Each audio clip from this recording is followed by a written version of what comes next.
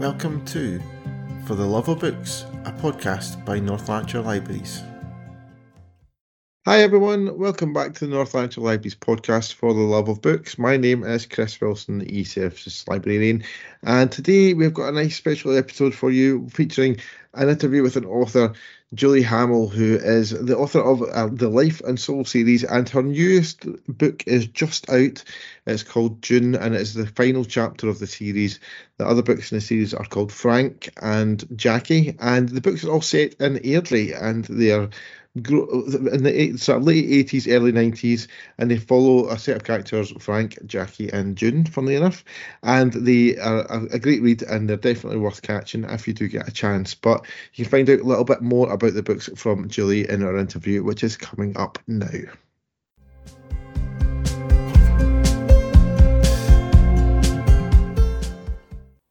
So thanks, Julie, for joining me on the podcast today. We're very excited to have you here just after the launch of your new book, June. It must be very exciting for you to finally have that last chapter of the series out there. It is. Thanks for having me. Yeah, it's brilliant. It's a great sense of accomplishment to finish a trilogy, and a lot of the times I didn't know where it was going to go or what was going to happen to who. So it was actually quite satisfying to find out where everybody netted out in the end. Yeah. So you even found out what the ending was for the story. So, yeah. Good. But sometimes when you write like that and the character sort of takes over a bit, and where you think that the character was going to go or what you had planned for the character actually begins to take on a life of itself, and you have to sort of follow that path to see where they end up, because they know better than you do. Yeah, and the series of the book, the book's part of course, is the Life and Soul series, and the first two books of that are Frank and Jackie, which are two of the characters in the book. I thought that Frank was quite a beautiful story in a way, and the character Frank, I imagine, is quite relatable to many, and it's quite a stereotypical older dad kind of character. Did you base him on anyone in particular that you know, or that's part of your life or anything like that? Yeah, I mean, excuse me, I'd be lying if I didn't say, my own dad had a lot of influence particularly in sort of phrases that Frank says, kind of that mischievous element of Frank. But I think, broadly speaking, there is a North Lanarkshire man, a dad, who typifies Frank, and he is quiet, comforting, gentle, little bit selfish, little bit mischievous, and probably sees himself as actually quite an insignificant figure, kind of at the bottom of the pile, but in fact to everyone else around him is deeply loved and deeply influential, and kind of almost you feel like at times when I was writing the book, I felt like a little bit of a parent to Frank, which I think with, again, that North Lanarkshire dad, you sort of sometimes go, oh, my wee dad, and you kind of can't help but like him, even though he's, he's immensely likable. And sort of since the book came out, there's a lot of people who really love Frank, and they really want to know how he's doing, and if he's okay, if he had a fried egg in the morning, and that kind of thing. And sort of when I developed him, he kind of began to take over. I began to see him very, very clearly as a solitary man. And his, I could see what he was wearing. I could see what he was watching on TV, and the colour began to sort of build around him as a bigger character. So it was about taking this, what would seem like a tiny seeded, fairly mundane life, and bringing out the beauty in it for him. Yeah. I think you're totally right, though. I think there is something, there's a character there that's very kind of relatable, and most people will identify with a little bit. I certainly kind of felt as if he was a little bit. There's parts of him that I recognise from my own dad, and like there's a scene in Frank where he's building the cot and he's like throwing parts of the box about and things like that. So I could kind of imagine my dad doing that a little bit myself, and doing things like that whenever he's kind of like having one of those kind of like you say, kind of little kind of daft moments that they have to kind of bring a bit of humour to life and things like that sort of stuff. But yeah, so I think he's a great character, and he's definitely someone in particular that in the story that I think kind of stands out and folk will kind of definitely kind of connect with a little bit and things. Now, when I did read Frank, after reading it, I discovered that the stories had kind of interesting beginning to life, didn't it? It wasn't originally intended to be a book, is that right? Yeah, I had written it as a play, actually. It was a play that was called The End of the Bench, and Frank began life as a man that my mum told me about. She kind of complained about. She made a passing comment one day about some guy that only went to funerals because he wanted to eat the steak pie. He wanted to get the free dinner, and half the people that he went to the funerals of he didn't even know. Just attend to get the dinner after. And I thought that was kind of interesting. And then I thought, well, why, as it's sort of springing from that, sort of, why would he do that? Maybe he's lonely. So then I kind of started to sort of create a kind of picture around him. And then I put him into a scenario called The End of the Bench, which was based on when my children were very young. I used to wheel them round the park to get them to sleep, the local park. And one day I passed a bench which had 4 people on it, elderly people on it. A man who is Frank, a woman, and then 2 other men. One of the men was deaf, not completely deaf, but deaf enough, and it's sort of, what did he say? I didn't hear. What did you say? And what's she saying? And the other man was kind of silent, just quiet, just a quiet old man. And these kind of 4 characters, I kept walking past. And I kept seeing the things, kind of half listening to their conversation every time I walked past. And one time I went past, they were like, how long are they going to leave that carrier bag in that tree, stuck in that tree? It's been stuck in that tree for weeks. How are they going to get it down? Nobody's going to get that down. Council is going to need to get a ladder, get that carrier bag out that tree, and then it would be things like, I saw a rabbit. I saw a rabbit the other day. I'm telling you, it was the size of a horse. And it had a pigeon in its mouth, and there was sort of exaggerated stuff. The wee silent man remained silent. The deaf guy was like, "What'd you say? You saw a what?" And the conversation was mainly going on between Frank and this other lady, and it was the most mundane stuff, like, for example, is that hole you've got coming in your shoe there, Bridget? This was Bridget. And she was like, yeah, it probably is. They're really comfortable. And Frank's like, well, why don't you get a new pair of shoes? Like, why don't you? And she was like, because these are really comfortable. And he was like, I know, but you've got a hole in them. And she's like, look, if you don't like the hole, if it bothers you, don't look at it. And I was like, that's just logic is, you can't argue with that logic. And yet, so these tiny things, I think, are really quite Scottish in their humour. And I can't explain it, and I don't know if it's because it's small town, really tiny observations that are actually quite beautiful, and that's sort of what I write about. That's where I found my writing takes me, that I call the beautiful mundane, and that in that sort of in that sort of working class. What are we talking about today? What are we doing today? In Airdrie, it'd be like, well, the big event would be like, well, let's go up the street. We're going up the street. And that's really what it wouldn't be. We're going to Disneyland, or we're going to, it would be nothing huge. And it would be something quite, I need to go up to the butcher's, or, I said I would go up to Top Cross and, and meet Annie, and, we'd go and get shoes, or, it'd be something really kind of small. And I think there's a lot of that in this sensationalism of today gets lost. And I think a lot of it is really nice.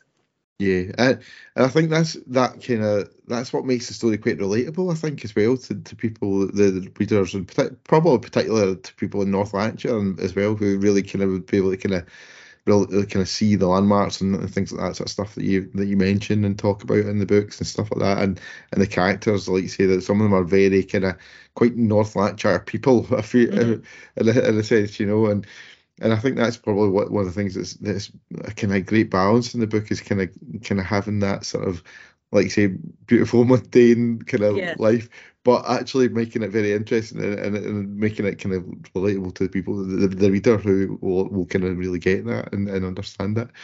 The time periods in the book I thought were really interesting. With the first books kind of set around about 1985, I believe, and the latest ones in 1993.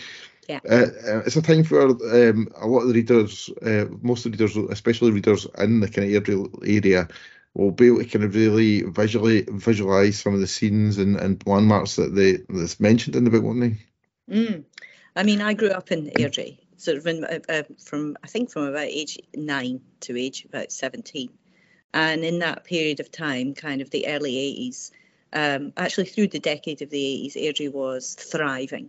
It was in a heyday period. There was a fair day, there was a queen, there was a parade. The shops were brilliant. For a teenager, the shops were fantastic. I would go up the street every Saturday with money from my paper round.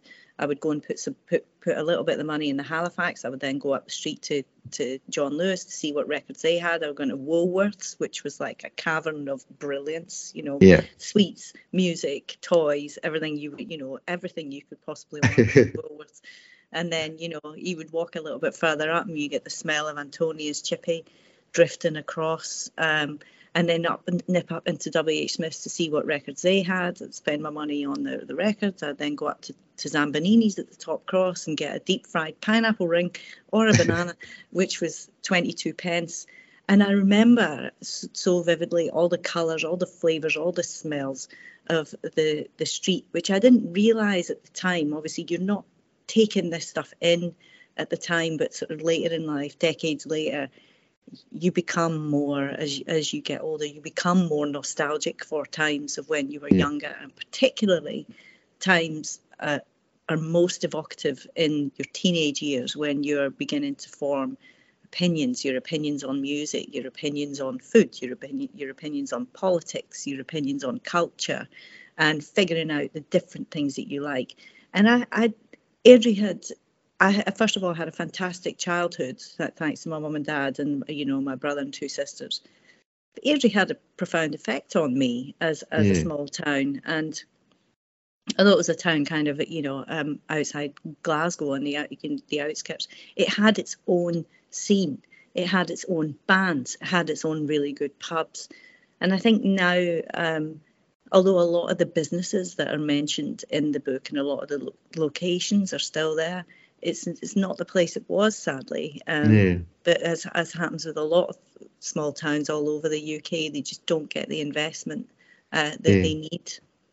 And I think one of the things you're talking about, like Woolworths there and things like that, like the younger generation won't understand the greatness of somewhere like Woolworths where you can go in. And I remember going and getting like cassette, like of singles of cassettes, and then getting like a pick and mix from the next aisle along and things like that sort of stuff. And that's something that probably don't happen. And it's maybe something actually like the next generation will miss out on a little bit because we've got those memories of going picking up a record or a cassette or something like that from these places where you don't get the same thing from Spotify whenever the new song goes out. It's not quite the same, I don't think. Yeah, and they're still excited, I think, but it's a different sort of excitement. They don't go shopping, and shopping was even if you had no money, shopping was exciting. It was like, what have the shops, Lloyd Cole's got a new album out or whatever. I'm going to go and look at it. I'm going to go and open it. I'm going to go and touch it. I'm going to pick it up. I'm going to read all the lyrics, read all the inlays, read who the producer was, read everything about it. Unfold the card inside the cassette and see if I want to, get it. And then it was like a big investment. It was a big emotional investment in then buying music or culture or magazines. And I remember standing reading all the music magazines and reading them cover to cover before I decided if were my favourites in there and was I going to buy that and what percentage was my favourite in this one that weren't in that one. So it was a lot of time invested in your choices and a lot of consideration then, which I think kids, not to diss the kids, they're all great, but they're not going to, as you say, they're not going to experience that. Yeah, and that artwork thing is something that's probably distributed a little bit as well, because obviously the albums still come out with kind of plate like covers on things like Spotify, but it's not quite the same as having it and being able to say like and open it up. And one in particular, without want to kind of like totally sidetrack from the point, I remember whenever Radiohead brought one out, and I found a secret booklet behind the CD like inlay Oh, and things like that. I was like, wow, that totally blew my mind about a kind that's of a brilliant. hidden booklet behind the CD holder and things like that. Oh, And I just that's one of the great things of that kind of the arts and culture mm, industry, that these little kind of hidden things can be kind of like discovered out of kind yeah, of pure chance yeah, and kind of enjoyed. But as you mentioned, you did grow up in the Airdrie area yeah. as a kid. Was that make the Airdrie then like kind of an obvious choice for the location of your story when you started writing it, or was that something you just always wanted to kind of centre it around Airdrie or something? Yeah. I mean, I didn't want to centre it around Airdrie. I didn't even think about it when I was writing the character. I thought, well, he's got to live somewhere. The family has to be rooted somewhere. So Hmm. my initial idea was to actually invent a Scottish town. So I looked at Airdrie and tried to rearrange the letters, and that's what came up with Ridley, which is another place. And I was like, no, Yeah, no, no, no, that doesn't that's work. not gonna work. And I sort of played around with, Scott Bridge or something like that, and kind of put it to root it there, because although it is, as I say, deeply rooted in Scottishness, it is also completely applicable to any small town in like Newcastle or not anywhere that you kind of grew up that's working class. So I Yeah, think I actually didn't know what to do with it, and then I thought, why don't I just put it in Airdrie? Because then if I put it in Airdrie, I can put all those things that I just talked about into it as well. yeah, The smell of the chips, the dripping vinegar out of the rolling light biddies, the walk up through Central Park. I can put all those things that I remember so vividly into the locations, and the Airdrie Coatbridge snobbery I can put in as well. So um, to answer your question, I didn't want to put it in Airdrie, but in the end, as it started to kind of flow, and Frank and Jackie started to walk around, and Frank's going to certain shops. Jackie's a different generation, so she's going to other shops, and yeah. she's taking her daughter, to the shops that she likes, and uh, it became more centralised around the town. And in fact, someone just put a review on Amazon saying, "I really want to go to Airdrie now." Oh wow! So you've It's literally made us a tourist destination. Fantastic. Yeah, it's like, oh, I would like to know. I would like to visit some of these places, but they're not there anymore. I'm sorry, but Oh, that's yeah. fantastic. That the Life and Soul series has literally made Airdrie a tourist destination. Fantastic. I love that. One of the characters in the book, Jackie, she's the daughter of Frank and June at the start of the book, and getting involved. At the start of the book, she gets involved with, let's kind of say, it's not the very nicest of guys, and gets into quite a difficult situation with them. And I actually kind of felt that was quite a bit of a kind of turning point in the whole story for pretty much everyone and the all the main characters in the story, isn't it? Mm. Yeah, it's absolutely a kind of circle of life thing when you're busy thinking about, or you're busy being sad about something that's happened to you, because Frank in the beginning of it, he loses his wife and she comes back to visit him.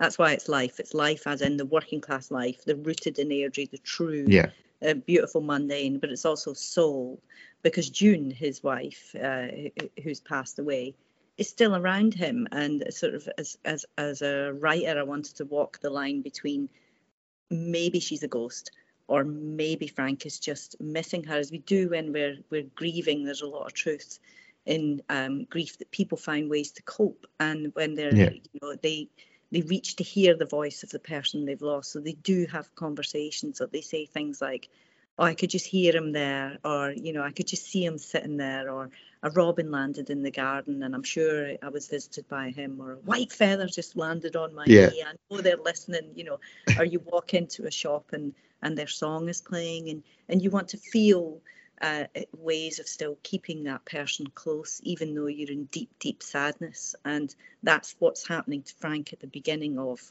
the trilogy. And then this little miracle comes along. We might as well, spoiler alert. Jackie gets involved with kind of a bad boy in town, Tommy. She gets pregnant, which was also kind of some quite emotional parts in the book where Jackie's telling her dad Frank that she's pregnant, because it's the mid-80s and it was still very much frowned upon, to be a single mum. Very, very difficult, very huge amount of embarrassment, shame. The priest is watching, and might visit your house. And so this little miracle comes along, which Jackie decides to name after her mum, little girl. And that, in a way, begins to transform the life of Frank. He's still thinking about June. He's still grieving June, but he has this other June now to focus on, because Jackie's going back to work. She's got to keep bringing the money in.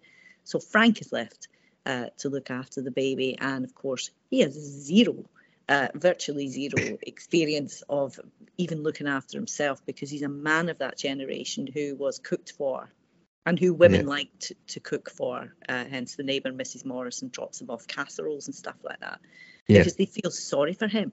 He would not be tolerated in this day and age.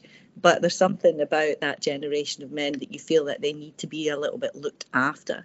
And so Jackie looks after her dad and, cooks for him, even though she's a terrible cook as well. Mrs. Morrison wants to kind of, fuss around him as the neighbour, as the widow on his own, on the widower on his own.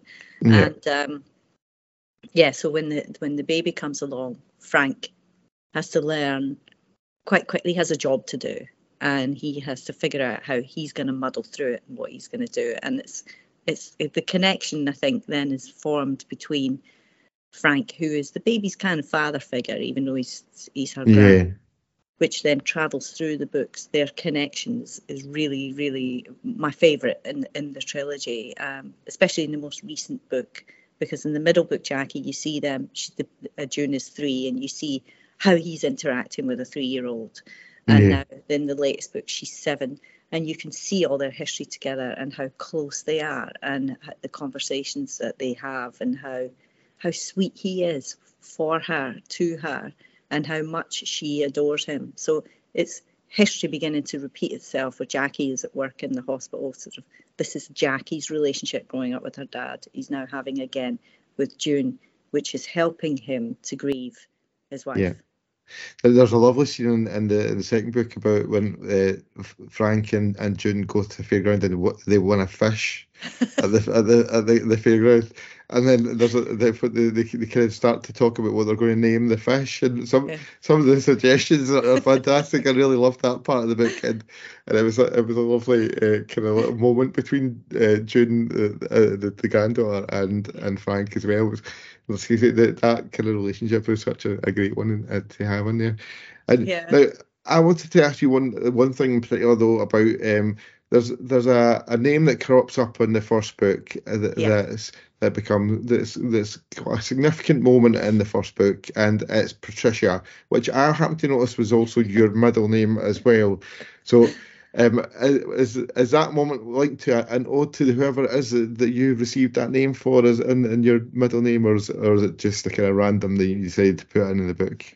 Some of the names are random, but all the names I wanted to be typical. I didn't want fancy names. I wanted basic names of that time.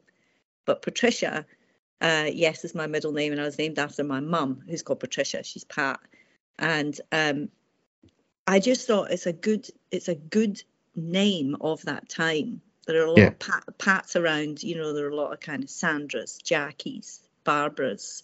I'm naming all my pals now from from school, but Sharon's. There's a lot of those types of 80s names, and I thought, well, the names I can't really have a Samantha or something in there, or a Kaylee or an Amy, because those names were later. They were not evocative of that era.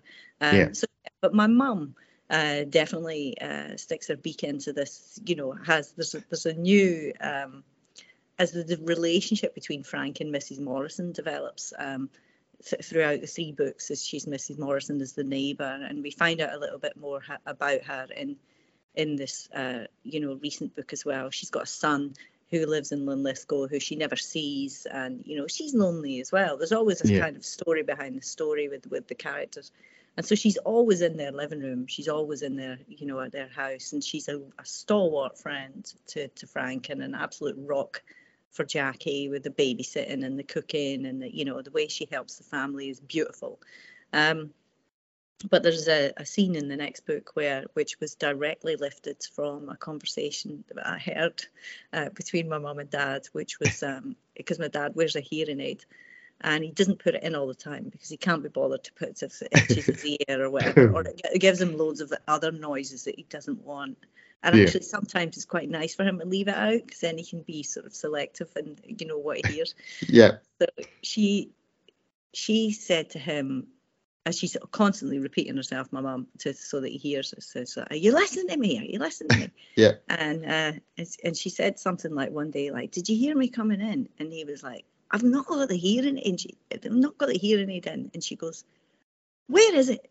And he goes, "It's in the drawer." And she goes, "Well, great. The drawer will have heard me coming in then. The drawer's got the best hearing in the house." I just thought that was so funny, that the way there is a constant kind of, and again, it's a sort of a small town vocabulary. I think that people are rib on each other when they love each other. It's only tiny little bits of ribbing, but it's a spark that that friction that keeps the conversation really interesting and fun, and a form of love, really. So I just thought, Patricia is definitely my mum and dad both heavily influenced a lot of the dialogue, and some was directly stolen from them, but I also have a ton of external influences for all the rest of the characters, so that they're in a way nothing like my mum and dad at the same time. Yeah, it's nice that you've got that little kind of link there in the story to your mum. I think that's a nice wee thing to discover. The second book is called Jackie, which is Frank and June's daughter, and the moves the kind of focus a little bit from Frank in the first book to the daughter in the second book, and she starts to kind of get to grips with life as a single mum, and while looking at the past, the mum, she discovers there's a bit of a family secret, isn't there? And to find out. Yeah, the mum that she thought she knew was kind of two mums. She finds out that her mum was a kind of a club singer, and that she had a proper manager in this guy Eddie O'Donnell, who was kind of her bouncer manager sort of thing. And there was a secret going around the town that something was going on between them, and Jackie it's believed that there is, but Jackie goes in to investigate whether there was or wasn't. And in that investigation, she finds out a lot more about her mum's alcoholism, because her mum's an alcoholic. That's how she died. And in finding that out, and then also in her grief, she tries to find ways of how similar she is, or was to her mum. Are they kind of alike? What's the side of her mum that she didn't know? She tries out heavy drinking. She tries out sort of various different ways to sort of, in a way, to connect back to her mum and understand her behaviour. She talks a lot to her good friend Viv about, what is an alcoholic. Ironically, as they're both sitting getting drunk, pouring wine into life. So, oh no, and I've had conversations like that at parties and things like that as well, because there's obviously a binge drinking culture, I think, in all small towns, and particularly exacerbated that during lockdown, and when people have got nothing to do, they drink. And it's also the very centre of every social event that is had. Every social event that I've ever been to, every Scottish event, every wedding, every funeral, every birthday, every party, every nightclub, everything, at the very centre of it is alcohol, and how drunk you're going to get, how many you're going to have. how wasted you were. A lot of stories that are told later, reflecting back on, I was totally wasted that night or whatever. So it's a currency, and it's a big part of the book as a social currency. And when is it too much or when is it enough? Sort of is within Jackie as well. She's a really interesting character. I really enjoyed writing her story because it's 5 years after her mum has died, and she's still. People think that enough time has passed that you can stop grieving, but Jackie's grieving in her way. And actually, right after her mum died, she got pregnant, and that distracted her. So sometimes you're left carrying something that you never really properly address until years later, and then you think, I've got to deal with this, and that's sort of what she's doing. Also, the pace of that book changes. I don't know if you noticed that the pace in Frank, when it's centered around Frank's life, it's quite slow. It's a lot of space in it. It's calm, it's comforting, it's slow. He's sitting in his chair, he's got his cup of tea on the ring of it. Everything, the pace is very kind of down. And then when it switches to Jackie's book, it's more pacey. She's at the shows. It's more kind of, she's busy, she's a nurse, she's frantic, she's anxious, she's having a lot of fun, she's having a really good laugh, but everything is like move, need to get the Wayne ready, I need to get off to work, I need to get here, we're doing that, I need clothes are a big part of her book as well. Clothes and makeup and the Avon that her friend Viv works for is also part of it, her currency as well, because she's still a young woman in her 20s, so she's still trying to enjoy her time as well as being a mom. Yeah, I think she is a great character, and for me, I was really pleased in the first book in particular where with the kind of strength of character that she shows a little bit when she becomes a mum and is making some quite good life choices at that point, for herself and for her daughter and ultimately for Frank as well. And I think that I kind of felt as if she really kind of helped kind of revive Frank a little bit at that point in the story, and kind of whenever the kind of everything happens and they kind of start working together as a wee kind of family unit, doesn't it? It kind of helps to revive him a little bit. Yeah, there is a point in her life where she realizes she has to rise to the challenge, and that no one else is going to do it. And that is where you see a kind of strong matriarchal figure character emerge in the book, as with there's so many strong women who keep things going, they keep things ticking, but they're working frantically, to, it's not just things like keeping the house clean, running the hoover around, doing the cooking, doing the shopping, it's all that other stuff. Plus she's working, plus she's raising a child. And she, inevitably, these mums of that time were like that. They're absolute powerhouses, of just getting on with it. Don't expect help from anybody else. Just power through it, and I've got stuff to do and I'm getting it done, and don't get in my way, and don't step in that floor because I've just mopped it, and don't, sort of get the amount that they were able to do in the course of a day was unreal. Whereas again, now to compare to the time now, it'd be like, well, I'm not doing everything. You can clean the bathroom. You, the husband, can clean the bathroom now. I can't be expected to do everything. And it's about sort of starts to tap into the act the female does in the role of the house at the time. And I think it's a great character that you, and like you say, and it really kind of highlights that kind of again kind of character, probably quite recognisable for a lot of the readers at that point, and that kind of time period that the books are set as well.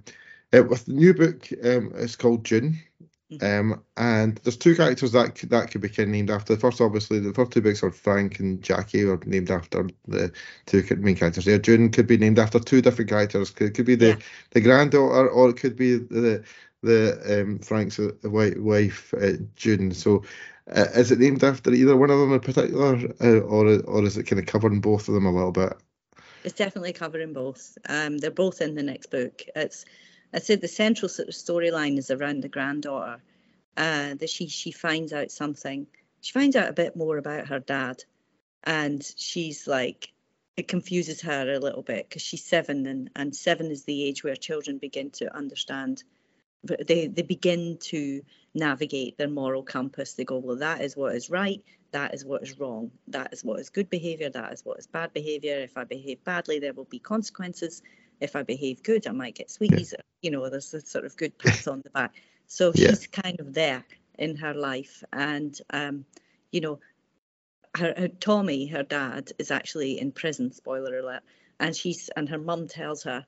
And so she's like, whoa, my dad, she's also at the same time learning this topic at school, nature versus nurture, nature and nurture, sort of, what are your combination of both? Let's look at our family trees. Let's look at how we were raised. Let's look at our cultural community. And she's learning all this at school.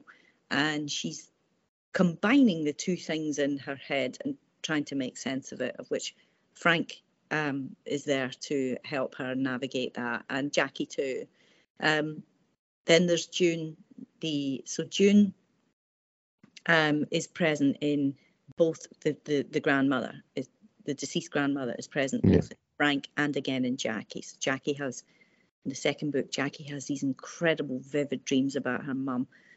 So vivid that she wakes up and thinks, I'm sure my mum was sitting on my bed last night. I'm absolutely certain that she was there. I could see her so vividly. Her hair was curled. I know that skirt she was wearing. I know that blouse she was wearing. And sometimes I don't know if you've ever been in a very deep sleep and you felt a weight against you and you're kind of in that doze and you're half dreaming, half awake, and you begin to believe that maybe somebody did come to see you. And so June is present in that sort of avenue through Jackie, and now she's back again in June. This time she is appearing to Father Cleary, who is a priest, who's Frank's best friend and a priest in the community, a real central figure, a driving figure, a leader in the community. And he becomes unwell. But there's a hint, a visit back to the first book where June is sitting on. Father Cleary thinks he sees June sitting on Frank's couch. I don't know if you remember. Yeah. So and then Frank goes to talk to him, and he explains to Frank that he was actually visited by. He believed he was visited by his granny after she died. So in this third book, Father Cleary starts to see June, but we are not sure if it's because he is unwell. He's becoming forgetful.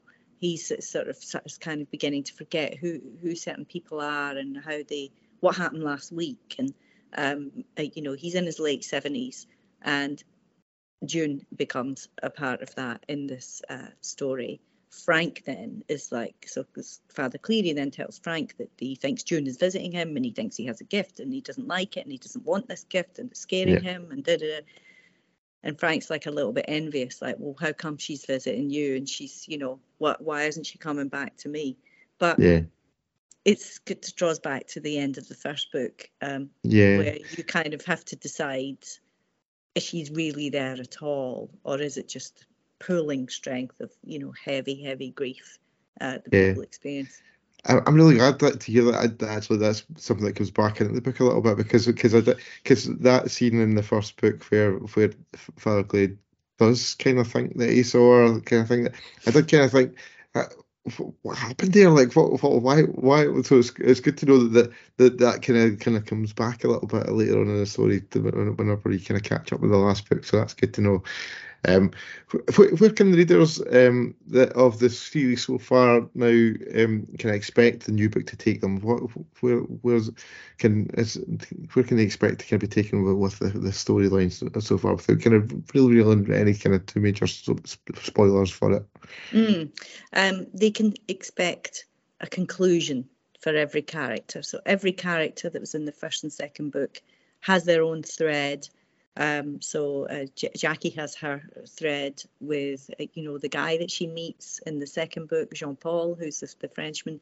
He has a thread. He's actually Father Cleary's nephew. They have a thread together. Frank has his thread mostly with granddaughter June and his thread with Father Cleary. Mrs. Morrison, you get a little bit of her backstory.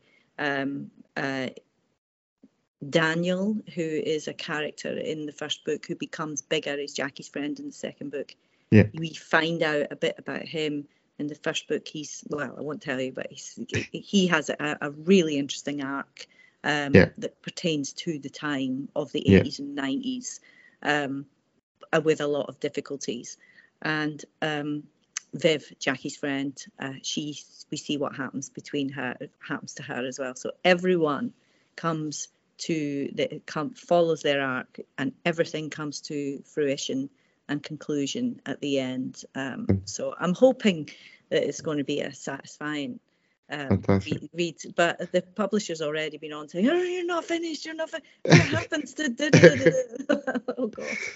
Fantastic. That's really good to hear that there's kind of cleared up everyone a little bit. Daniel, actually, when we mentioned Daniel there, I felt really sorry for Daniel in the first book with that first meeting that he has with Tommy. It really it's such an unfortunate first meeting with him. We won't kind of go into too much detail because it's so for anyone who's not read it. But it was such an unfortunate little. He was just in the wrong place at the wrong time. I think a little bit when it comes to meeting with Tommy. Unfortunately.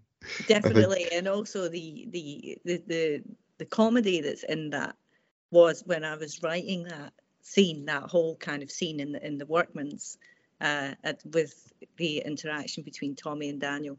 The stuff behind the scenes, I was actually cracking up because Viv's mum and dad nipping behind the bar to help themselves while the bar was away, and just the sort of banter there that was going on, even though it was a serious scene with a serious undertone, but there was other stuff like Viv.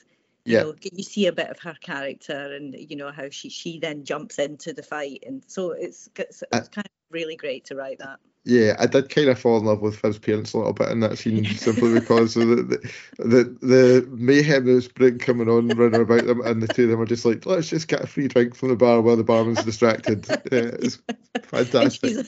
She's like that. Get me a good gin. Get me a good gin. Yeah. And then he comes out, he's like, I was just looking for a pen for the police. I wasn't, Yeah, fantastic. So it's a great scene for definite.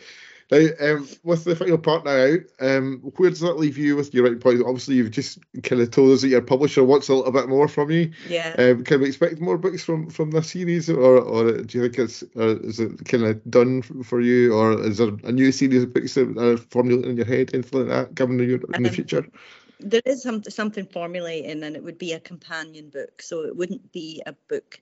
It would be one of the characters. It's kind of an experiment for me. It's going to be a different sort. It's the same sort of writing, but it will be in a different place. The working title for it is "Everything is Red in the Next Place." So it is about taking one of the characters and seeing what happens to them after they die.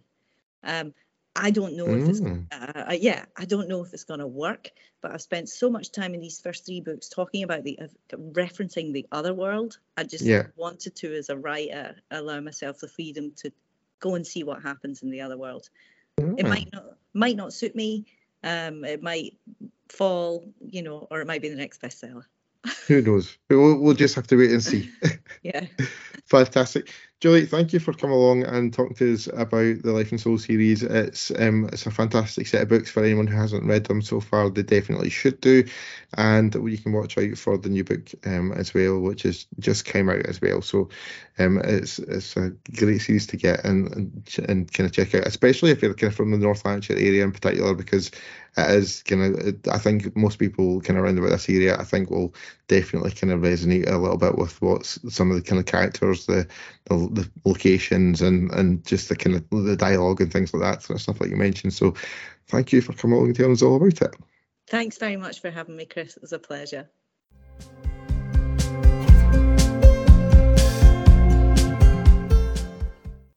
So there you go, guys. Thank you for listening to our interview with Julie, the author of the Life and Soul series, Julie Hamill. And thank you, Julie, as well, for coming along and talking to us on our podcast. It was great to catch up with you and to hear all about the books and the background behind some of the characters and things like that sort of stuff as well. If you haven't read the books so far, you can get a hold of them in our libraries and you can catch up with the story. And it, like I say, it is set in Airdrie, so it does have a local edge to it as well. And it is definitely a good read for anyone who wants to catch that. Soon it will be Book Week Scotland, and we have got some fantastic events coming up. So do watch out for our advertisements on the social media and stuff like that. For that, it will be a great little week of celebration of all things books, writing, and reading. And you can get involved at your local library as well. So do check out the listings that we've got for that and find out if there's any events that catch your eye and you want to come along to it. You'll find out all the information for that on our website at culturenl.co.uk, and you can check out the Book Week Scotland listing there. So that's a little bit of an exciting thing that's coming up soon for us to get involved in if you do fancy it. And it's always great to see some of the library members coming along and meeting some of the authors in our libraries that will get coming along to those events. So do come along and check them out. That's all for me for now, guys. I hope you've enjoyed listening to this episode of the podcast. If you have, do leave us some feedback using hashtag FLB podcast on Twitter, or on X, I should call it these days, or leave us an email at librarypodcast@northland.gov.uk. But that's all for now, guys. I hope you've enjoyed it, and do watch out for the next Bees Books edition of the podcast coming out very soon. Bye, guys.